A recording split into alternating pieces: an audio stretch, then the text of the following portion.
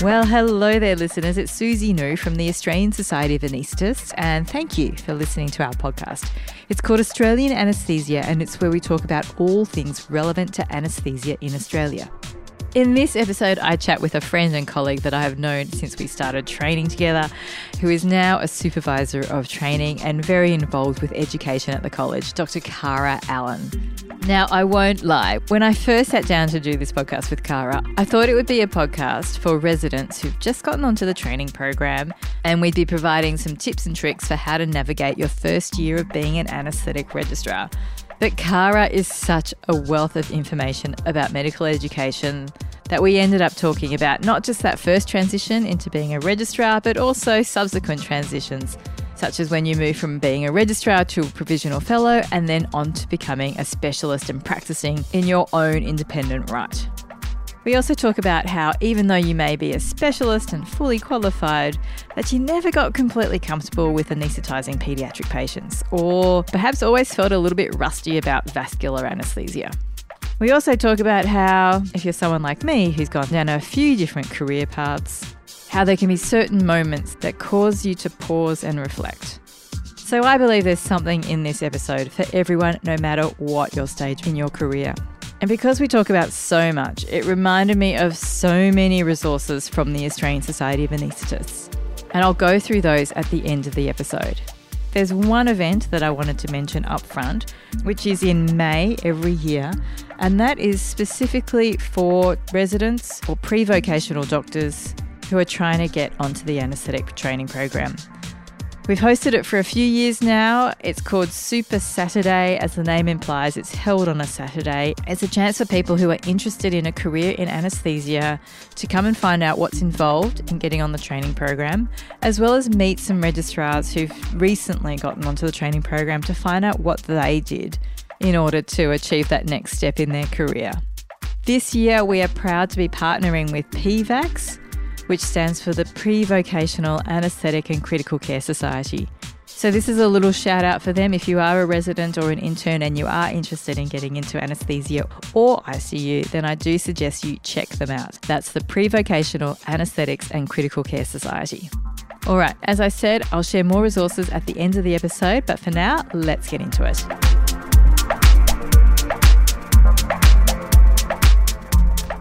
Thank you, Cara, for giving up some time today.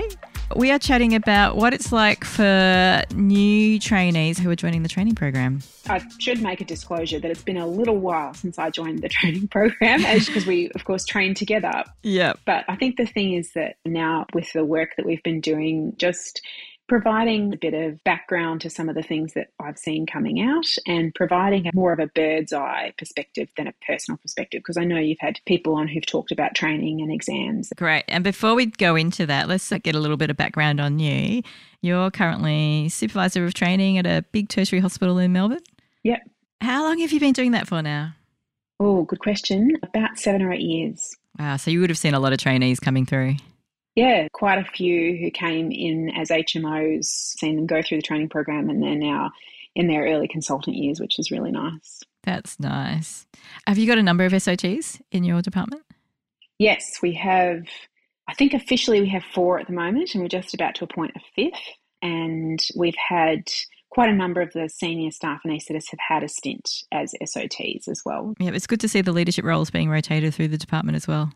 Yeah, I think that's really important because it provides expertise within the department. But I also think it's good for the trainees because they might not want to approach an SOT with something because that's an official college role, whereas they're quite comfortable approaching somebody who's in a mentor role. So, yeah, it just means that those people have had experience of being SOT and so therefore can give advice that's really relevant to a situation. And with a team of SOTs like you have there, do you divide it up at all in terms of who's looking after, say, the introductory or the basic trainees and the advanced trainees? Yeah, we try and do that. And it's one of the things we were talking about when we talked about training generally was this concept of transition periods. So my observation is that there is a transition from resident to registrar and from registrar to provisional fellow and from provisional fellow to consultant. And each of those has what in education terms we might describe as a threshold concept, which has a few kind of features, but a couple of those features are that it can be quite uncomfortable to go through that process. And the other feature is that it's permanent. Once you've crossed that threshold, you can't then go back to that state. Interesting.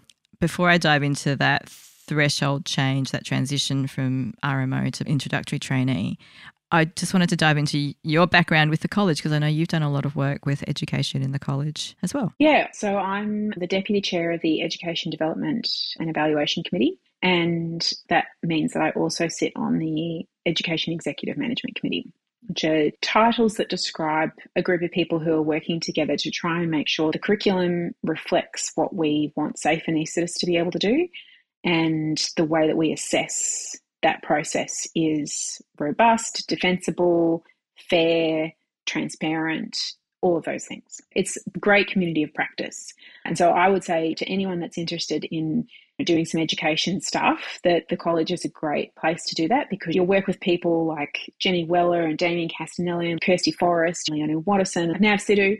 I'm sure I've missed people out. There's always people, so apologies to anyone else that we have forgotten. We're still thinking of you. So I want to come back to that threshold concept and of it being uncomfortable and permanent. Yeah, so for example, it's interesting talking to people who are doing dual training. So for example, ANZCA training as well as CICM training. And they talk about finishing one or other and then going back into a trainee role and really having to consciously put themselves in that role of connecting with being supervised because they've moved into a supervisory capacity in their other role. Yes. And that, I think, reflects that sort of threshold concept. Yeah. A lot of people commonly say that they might have fellowed in one specialty and just say the idea of going back to being in a position where people are now telling me what to do, I don't think I can do that. And I might have started dual training, but I'm just going to leave it at one fellowship. Thank you very much. So that's interesting. So if they can navigate that threshold and go back to that position, that might help them get through that second training program.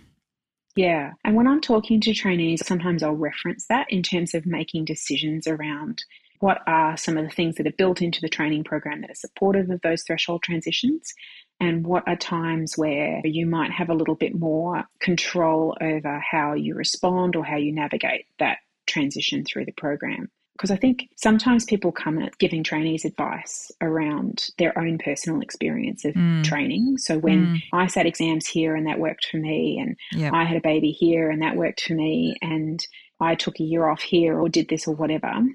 And actually, there's probably lots of external influences that affect how people progress and how they might navigate those transitions. And so I think broad advice, whilst it seems a little vague, is sometimes able to be translated because all the trainees are intelligent people, right? And they're all in different social circumstances and have different life experiences that mean that they might prefer to take a year off a different stage just when somebody else did it. But the broad understanding of the ebbs and flows of the training program and those transitions can sometimes be helpful in terms of thinking about how am I going to make choices around what I do for my fellowship or when I sit my exams. You did mention there people who never make those transitions. Is that meaning people who don't make it through the training program?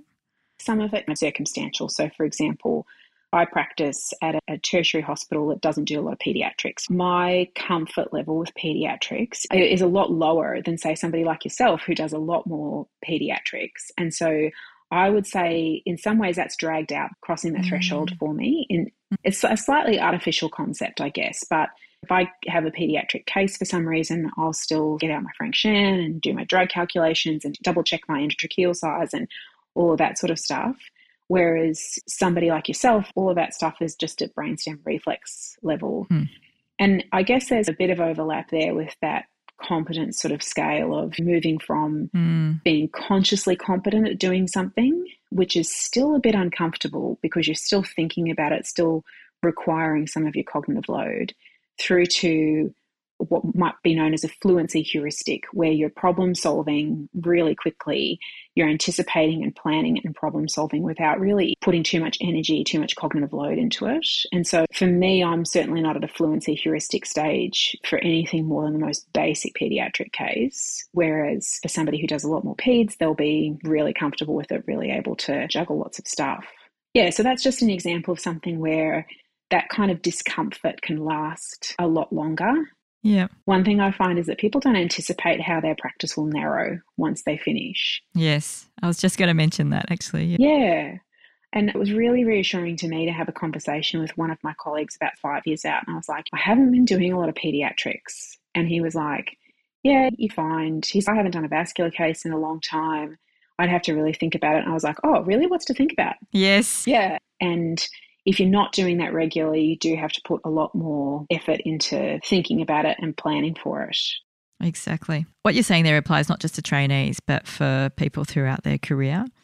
And I had a really interesting experience the other day. I went to a resuscitation that was in a different environment. It wasn't in the operating theatre, and it was an airway emergency. So the patients, the team were reliant on me managing this patient and obtaining a definitive airway.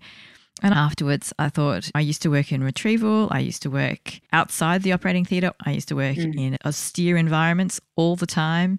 And this sort of stuff wouldn't have fazed me. I would have had the heuristics. It would have been, okay, this is a messy airway. We just get on and do it. And I thought afterwards, like, I was a bit slow. I would have done that quicker. I would have been a bit more pushy about reassessing it my way, not taking someone else's way. You're always self-critical, I think, after a resuscitation. Yeah, that's so interesting. So two things really stand out to me in what you just said then, which is both that a lot of things. So I'll try and stick with two, but like that first thing of I'm not with my team in my familiar space. And again, as a trainee, that's a really common thing, is that you're moving from job to job. It might be 3 months or 4 months. If you're lucky, it might be 6 months. But I remember when I got my fellow job that was for a whole 12 months, and I was like, finally, I can establish some relationships, because that's so critical, isn't it? And particularly the relationship with your anaesthetic nurses, where they say, would you like CMAC for this next case? And the answer to that is almost always yes. Yes, if someone suggests it, just say yes. If you think I need that, then I've got to have a good reason for saying no. Exactly. And also just like your reflection that it's been a hot minute since I was in an austere environment and doing retrieval. And so we move from fluency heuristic back to unconscious competence through to conscious competence.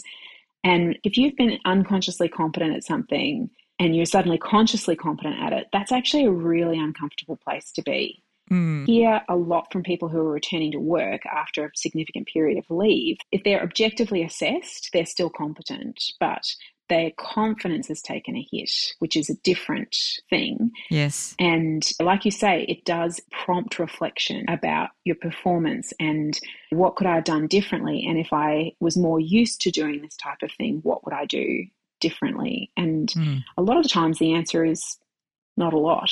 Sometimes there is something we can learn from it. Say yes to the video laryngoscope when it's offered. Yeah, that's it. I think you're right, though. When you're just doing it at brainstem level, you don't have the internal dialogue. You just have, this is how I do it. Yeah. And then when you suddenly don't have it at brainstem level, you can't say, this is how we're going to do it. You just say, I'm going to try my best. And hopefully you're just going to say yes to the good suggestions that come along. For sure. The patient made it to ICU, so that's okay. Great work. Well, okay work. I wanted to come back to one of the things that I notice with residents who are now transitioning into registrars. The one that I really see is when they start to brace that they are coming into a specialty where they will have to work independently. So they would have worked independently on the ward. They can put in cannulas. They can assess patients who are deteriorating. They would have had some responsibility in ICU rotations at emergency departments. And one of the things that I'll often say to trainees in those first few weeks is, okay, you watch the anaesthetic, I'll do the paperwork. And there's this moment of, oh, this is my career of actually making those decisions. Yeah. So what are your thoughts on that from an educational point of view? Is that a threshold? Yeah, absolutely. I think that transfer of responsibility is a big threshold concept throughout. Moving from resident to registrar, which is what you've described, and almost feeling, as you say, it's almost like a step back in responsibility in some respects, because you have been doing some independent stuff. And now all of a sudden you're working with people who are like, no, that's not how you tape the outline. I remember when I started anaesthesia, I was like, wow, these people really care about their IV access. And now as a consultant, I'm like, don't give me micropore. I want some Blendem. I remember thinking as a registrar, after being told off for not taping something a particular way, I remember saying to myself, when I become a specialist, I'm not going to be one of those. I know. Guess what? I do it all the time. Totally. That is the best description of the threshold concept I've ever come across, is that I'm just going to tape the IV with whatever to, no, I have a preferred tape. So at the other end is not having that safety net of the consultant you can call on. And I was just saying this to somebody yesterday of, yes, you've been running the show after hours and you've been doing Caesars independently, you're going down to trauma calls and doing whatever, but now there's no one else. Now you are the person that they will come to with the questions, and that's uncomfortable. And I have the same advice for the person who's finishing their training as I do for the person who's starting that training, and it is that community is your friend. So having people around you who you trust to tell you the truth about yourself and your blind spots and your practice, and who you can bounce questions and ideas off of, that is invaluable. And it is absolutely critical, I believe, to longevity in anaesthesia. Definitely. I will die on that hill. That's one amazing tip. So everyone at any stage in their career, whether it's in anaesthesia or not, I think really needs to follow that advice. That is outstanding. All right, so let's look at people who are crit care residents. And they've got, it's like the golden ticket to the Willy Wonka chocolate factory nowadays. They've got the training position. Some of the things that they're going to be considering, I know the big thing is exams, and I've already done another podcast on that. And you mentioned before, we want to take a bit more of a global bird's eye view. So let's not dive into that, even though that's what most people will be asking about. Yeah. Let's think about the many other things that they should be considering. Yeah, I think that's a great point, Susie, because the exams are a big focus and they're expensive and they're time consuming and there's a lot of energy and effort that goes into them. But there's also a lot of assessments that's part of the training program itself. There's all the WBAs, the workplace-based assessments that form part of the portfolio that helps your SOT generally, but also your SSUs, make what's called a progression decision. So have you met the requirements for this particular section of the curriculum? And for people who are just new to the program, who don't know what an SSU is, do you want to just explain what that is? Sure, yeah. So the specialised study unit. So there's obstetrics and gynecology and colorectal and general surgery, or there's neurosurgery and neuroradiology, or vascular and cardiothoracic. So each type of anaesthesia fits into one of those SSUs. The person who assesses that is often different to the SOT. So again, that leadership's distributed across the department. Correct. I can say that because I'm a paediatric SSU supervisor. Yes. Are they all clinical, the SSUs? Yes, all the SSUs focus on clinical practice. Not medical education or leadership? Yes. So when you think about the roles that we're expected to play in practice, we use the CAN-MEDS framework, which comes out of the Canadian Royal College. That's got roles like scholar, medical educator, medical expert. So we're really focusing on the medical expert clinician component of that. As you're alluding to, there's also the scholar roles activities which need to be accomplished at various stages of the training. And those include things like teaching a skill, performing an audit, being able to read and evaluate research, all of that sort of stuff. Agreed. So I could imagine for usually a crit care RMO who's now coming into the training program and they're hearing this, they might be feeling a little bit overwhelmed. There's the expensive, scary exam. Plus now there's these workplace-based assessments, trying to get their head around all these acronyms like SSUs and SOTs. What could they be doing to prepare for the start of their registrar year? Yeah, great question. So I often talk with the HMOs who work at my hospital about this and just say the best place to start is actually with the training document at ANZCA, just getting a sense of particularly what's expected in the first year. So your first year of training is divided into 2 6-month parts. And the first 6 months is introductory training, or IT. And there's particular WBAs, workplace-based assessments, that you need to accomplish in that. And there's also other requirements, doing some kind of ALS certification, whether that's an ALS 1 course or a half day through your department or whatever it is, for example. And at the end of that is a process of assessment. So it's called the Initial Assessment of Anaesthetic Competency, or IAAC. And the idea being that there's a collection of skills and knowledge that you're able to achieve. And who does that IAAC and what format does it take? So normally that happens within the department, and at the moment it's very variable, and that's one of the things the college has been looking at to try and provide a degree of standardisation, because we were getting reports that in some places it was like watch somebody do a machine check and ask them 2 or 3 questions and then it gets ticked off. And in other places, it was like a full MCQ that trainees had to sit. So obviously the college is concerned that there's a particular standard that is met, but also that is equitable, so that we're not putting trainees through their paces in one part of the country and then in another part of the country it's, yep, you're all good. It's not necessarily a single day assessment. So, for example, if you're working in a unit that does a lot of obstetric epidurals, that in the first 2 weeks there's a real focus on getting you competent so that for the remainder of your 6 months in that unit, you're able to perform those independently. And by the end of that 6 months that you're able to anaesthetise a simple case in a healthy patient. In that first 6 months as an introductory trainee, you've got one-to-one level supervision, isn't it? That you've always got a consultant with you. Thank you for bringing that up, because that has been a topic of lots of discussion. The college has said that for that introductory training period, there must always be a consultant available to that trainee. And that consultant should know what the case is and how the trainee is anaesthetising the case. But there is some flexibility about whether or not the consultant is literally standing next to the trainee. Because we were getting questions around this idea of if you put a cannula in, which is a job that pretty much every trainee was doing independently on the ward prior to coming to theatre, you don't need a consultant standing there next to you while you do that. No. And then you can see the kind of progression through the skill levels of what about an arterial line, what about a central line, and then not just procedures but clinical decision making. So is it time to turn the SIVO down at the end of the case? Those sorts of questions that people who are new to anaesthesia wrestle with a little bit. And it also was a bit artificial to just suddenly flick the switch at the end of 6 months and say, now you're good to anaesthetise an ASA 2 or an ASA 3 for a lap appendix with no consultant support or consultant support from home. So it's a progression. And I think the important thing that I would say is that, first of all, the consultant working with the trainee is aware of the trainee's level. And one hopes that is always the case.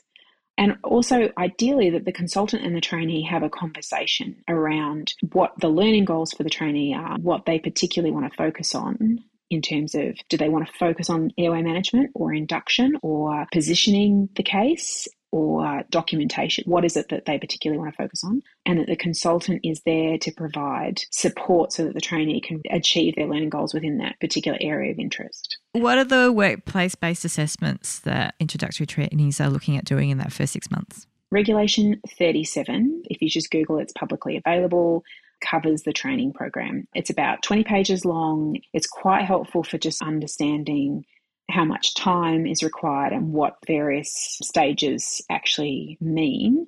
And it's a good thing to have a look through before you start your training program, because it gives you a bit of a sense of where some of the holdups might be. In terms of introductory training, there's 3 aspects to introductory training: the volume of practice, the workplace-based assessment and courses. And then that culminates in the IAAC, which is the assessment of all of that. A lot of courses that you take as part of your training are actually non-assessment courses. They're purely for learning. Making you a better clinician. Yes. Yep. So the WBAs that form part of the initial assessment of anaesthetic competency are 3 DOPS, which is a direct observation of procedural skills, and 6 mini CEX, which is a mini clinical evaluation exercise. And this is where I say that the way that the DOPS forms and the CEX forms are structured is that there's a scale and the trainee self registers on the scale, and then the supervisor picks where the trainee's up to as well. The other thing I should say is that provisional fellows can also do workplace-based assessments for other trainees. If you're working with a provisional fellow, that doesn't mean that you can't get them to do a WBA for you. Oh, okay. That's good to know. So the scale's kind of broadly 3 parts is how I describe it. So it reflects the entrustability. That's a big educational word, the entrustability of the procedure. And what that means is how likely it is that I could leave the trainee completely to their own devices to do this thing.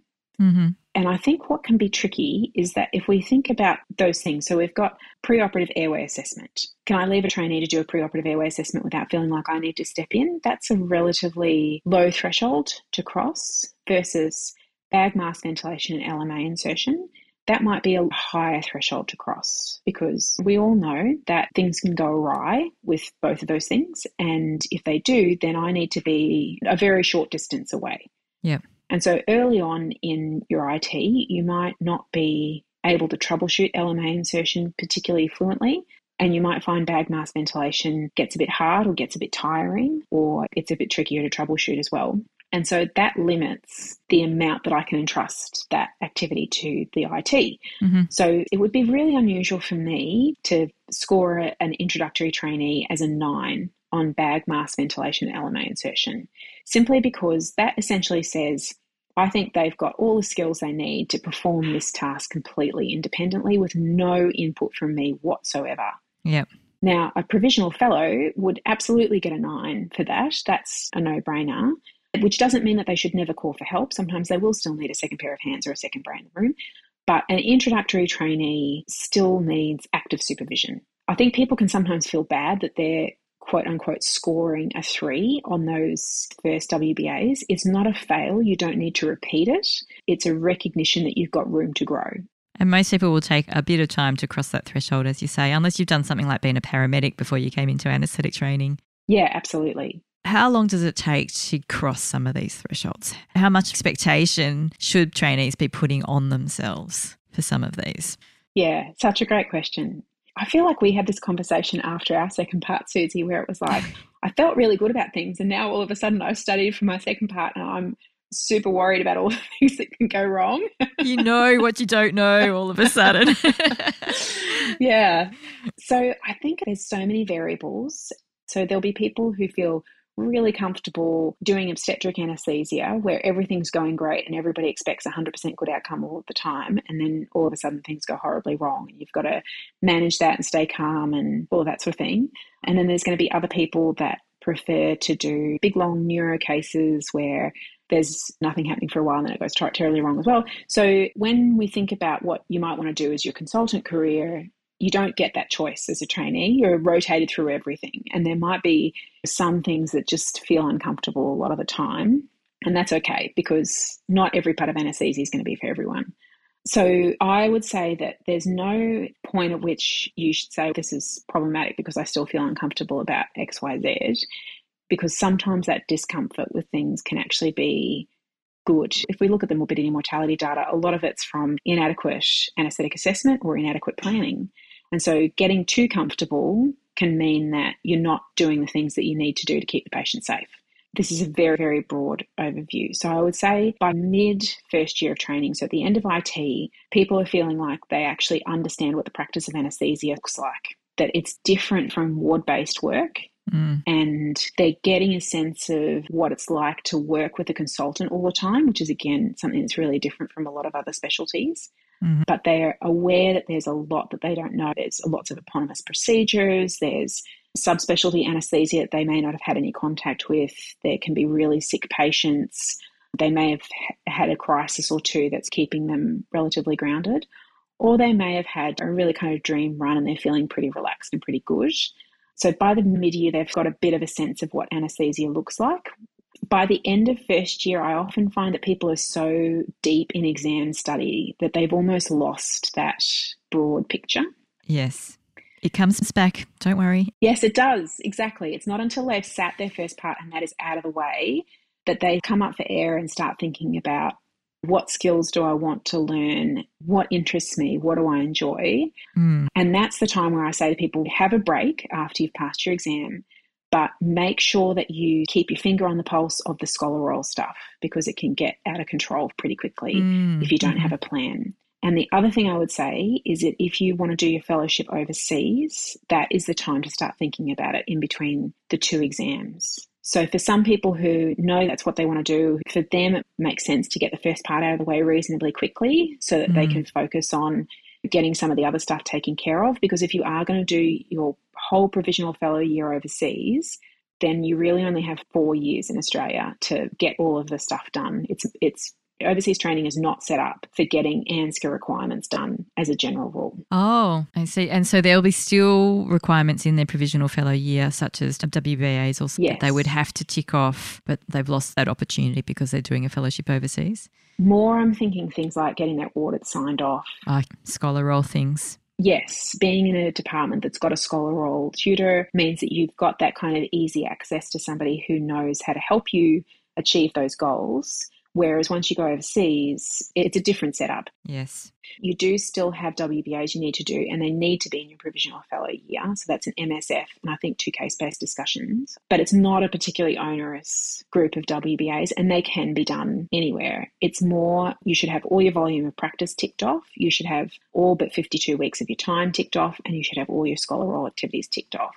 And there's just a lot less flexibility if you're saying, right, from February of my provisional fellow year, I'm going to be overseas. Yeah, okay, that's a good tip. So squeeze all those things into 4 years rather than 5. Yeah. Is there anything else that you would like to say about training and transitions throughout training, and particularly congratulations for people who are coming into their first year of being a registrar? Yeah, absolutely. I think one thing I'll acknowledge, going back to what you said at the beginning about it's the golden ticket to get a training position, I'm very aware that there's a lot of people who are trying to get on the training program or who've taken roles that aren't necessarily linked with the training program. And depending on where you are in Australia and Aotearoa, it might be quite a challenging sort of thing, like having a year-to-year contract, for example, and some uncertainty about volumes of practice and things like that. So I guess there's 2 things that I want to say to that, which is that, first of all, that you always have consultants around you who are keen to support you and who will give you advice if you ask for it. So don't be shy about reaching out to people and asking questions about training progression and what their experiences were. And that's as an important learning as lots of the other stuff that takes place in theatre. And I guess I just also want to acknowledge that there's lots of people working in the college who recognise that's a really challenging place to be. And we're trying to work on some processes and some courses and things like that to support people who are in those positions of some uncertainty around training positions and employment. And I guess the other thing that I would say is the vast majority of people that I interview for training positions are eminently employable. They are excellent doctors. They are compassionate people. Some of them have done amazing things outside of medicine. And in the same way that not passing an exam on a first attempt doesn't reflect on who you are as a person, not getting on a training program on your first attempt also doesn't reflect on who you are as a person or a doctor. It's a finite resource. And I wish I could offer a position to everyone who is employable. We just don't have the capacity to do that at the moment. Wow, lovely words there, Cara. Thanks for saying that. I think it's good to try and reach out to people and support them in the best way that we can, and hopefully they'll find it's reassuring that the college is also really looking at this, and hopefully there might be some changes coming. All right, thank you so much for your time today. Always wonderful chatting with you, and I'm sure the trainees out there will find this useful. Thanks, Susie. Lovely to see you too. Well, I hope you enjoyed that conversation as much as Cara and I did. I love catching up with someone who's just so intelligent and has such a great sense of humour. Anyway, we have a lot to unpack. So what did I mention at the start? Super Saturday is a Saturday event, usually in May. It's for our pre-vocational doctors, interns who are looking to getting onto the anaesthetic training program. Come along to that and pick other people's brains about what they did to get onto the program. This year we're partnering with PVACS, the Pre-Vocational Anaesthetics and Critical Care Society. And if you want to find out more about that event and register, then please head to the ASA events page. You do need to be a member of the Australian Society of Anaesthetists to be able to register. However, if you are a pre-vocational doctor, then membership is complimentary. So it is a free event, but you do need to be organised and register in time. Before I unpack any further resources, if you did enjoy that conversation and want to read more about medical education, then I can point you to the March 2023 edition of Australian Anaesthetist. That's the coffee table type magazine that is produced by the Australian Society of Anaesthetists. I'll put a link to that in the notes below. In fact, I'll put a link to everything that I'm about to talk about in the notes below. If you're listening on your favourite podcast player like Apple Podcasts or whatever, then just scroll down. Look for the links. On my app, they're highlighted in blue as a hyperlink. Some of them you will need to be an ASA member to be able to access, but the link should still take you there once you've logged in. All right, so the March 2023 edition of Australian Anaesthetist, that is publicly available. You don't need to be an ASA member to access that. And that is chock-a-block full of articles about medical education. With all those resources, I thought I would go through things in chronological order in terms of our career stages. So if you are a pre-vocational doctor or you are an early stage anaesthetic trainee, then we have a new set of videos that are available on our YouTube channel. They're called Discovering Anaesthesia. They're brief videos that will hopefully give you little snippets on how to navigate those first few stages in your anaesthetic career, such as tips for cannulation, how to take anaesthetic histories, those sorts of things. We have some very hardworking team members behind the scenes there putting together more videos, so do keep an eye out on our YouTube channel for those. There's, of course, a lot of resources for trainees on the Australian Society of Anaesthetists website. I would suggest going to the ASA Ed, which stands for Education page, as your first port of call. Cara and I did talk about a few podcasts in our conversation. So one of them was episode 46, which is called I'm on the Training Program, Now What? And the focus of that is on the Part 1 exams. Thank you very much to the wonderful doctors Kaylee Jordan and Hamish Lanyon for joining me on that one. You can hopefully find that in your podcast library. Otherwise, it is there on the ASA page if you go to the trainee resources page.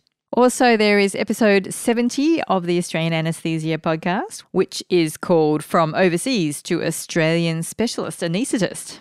And in that episode, I chat with the wonderful Dr. Amritha, who gives us her insights about how she navigated the path of being a specialist international medical graduate. Cara did mention the ANSCA training regulations. I'll put a link to that. She said it was in particular training regulation number 37 that you should be looking out for, which I can confirm is a PDF that anyone can access, and it gives you all the things that are required for the ANSCA training program.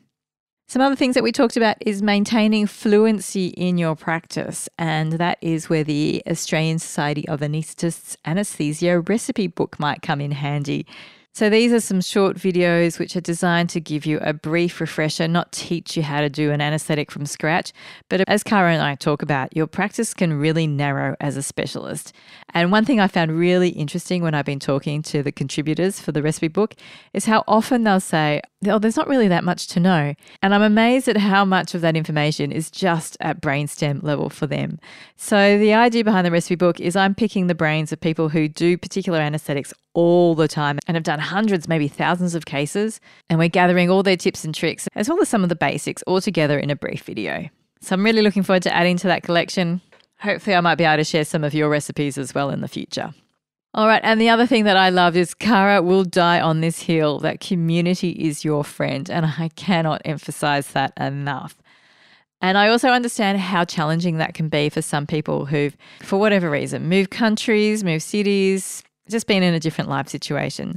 So we have been doing some work in establishing some peer groups within the Australian Society of Anaesthetists, and there's been a lot of training that's been conducted in conjunction with hand-in-hand peer support. That's providing training for members of the Australian Society of Anaesthetists as to how to become a supportive peer group member. And we're also encouraging anyone that would like to be in a peer support group to get in contact with us. The best way to do that is by emailing us at peersupport@asa.org.au. And as I said, I'll put their email address in the notes below. Finally, we didn't talk about it in this podcast, but if you're at that stage in your career where you are looking towards retirement, first of all, well done. I hope it's been a long and successful career for you. We do have a retired anaesthetic group in all of the states, so you can get in contact with us via your state or territory committee, be involved with your local retired anaesthetic group. All right, heaps of resources, heaps of ways for you to stay in contact, stay informed, get involved. If there's any that I've left out, then I sincerely apologise. Please do feel free to let me know on podcast@asa.org.au. And in the meantime, I hope you're staying well and happy and safe out there.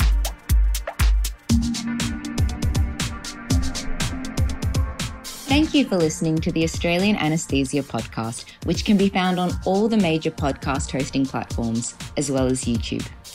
This podcast is produced by the Australian Society of Anaesthetists and hosted by Dr. Susie New with music created by Dr. Mark Seuss. The ASA was formed in 1934, and our vision is for every anaesthetist in Australia to be at their best, providing the highest quality anaesthesia and perioperative care through excellent technical and non-technical skills. We also hope that this means that you are functioning at your best when you're away from work. In this podcast, we have conversations that seek to inform, challenge, and inspire you to keep you performing at your best.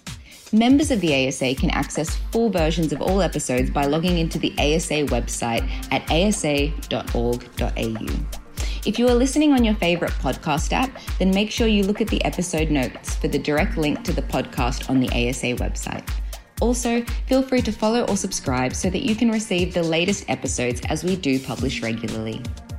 If you have any questions or feedback, please feel free to email us on podcast@asa.org.au. Thank you for your time, and we hope you enjoyed listening.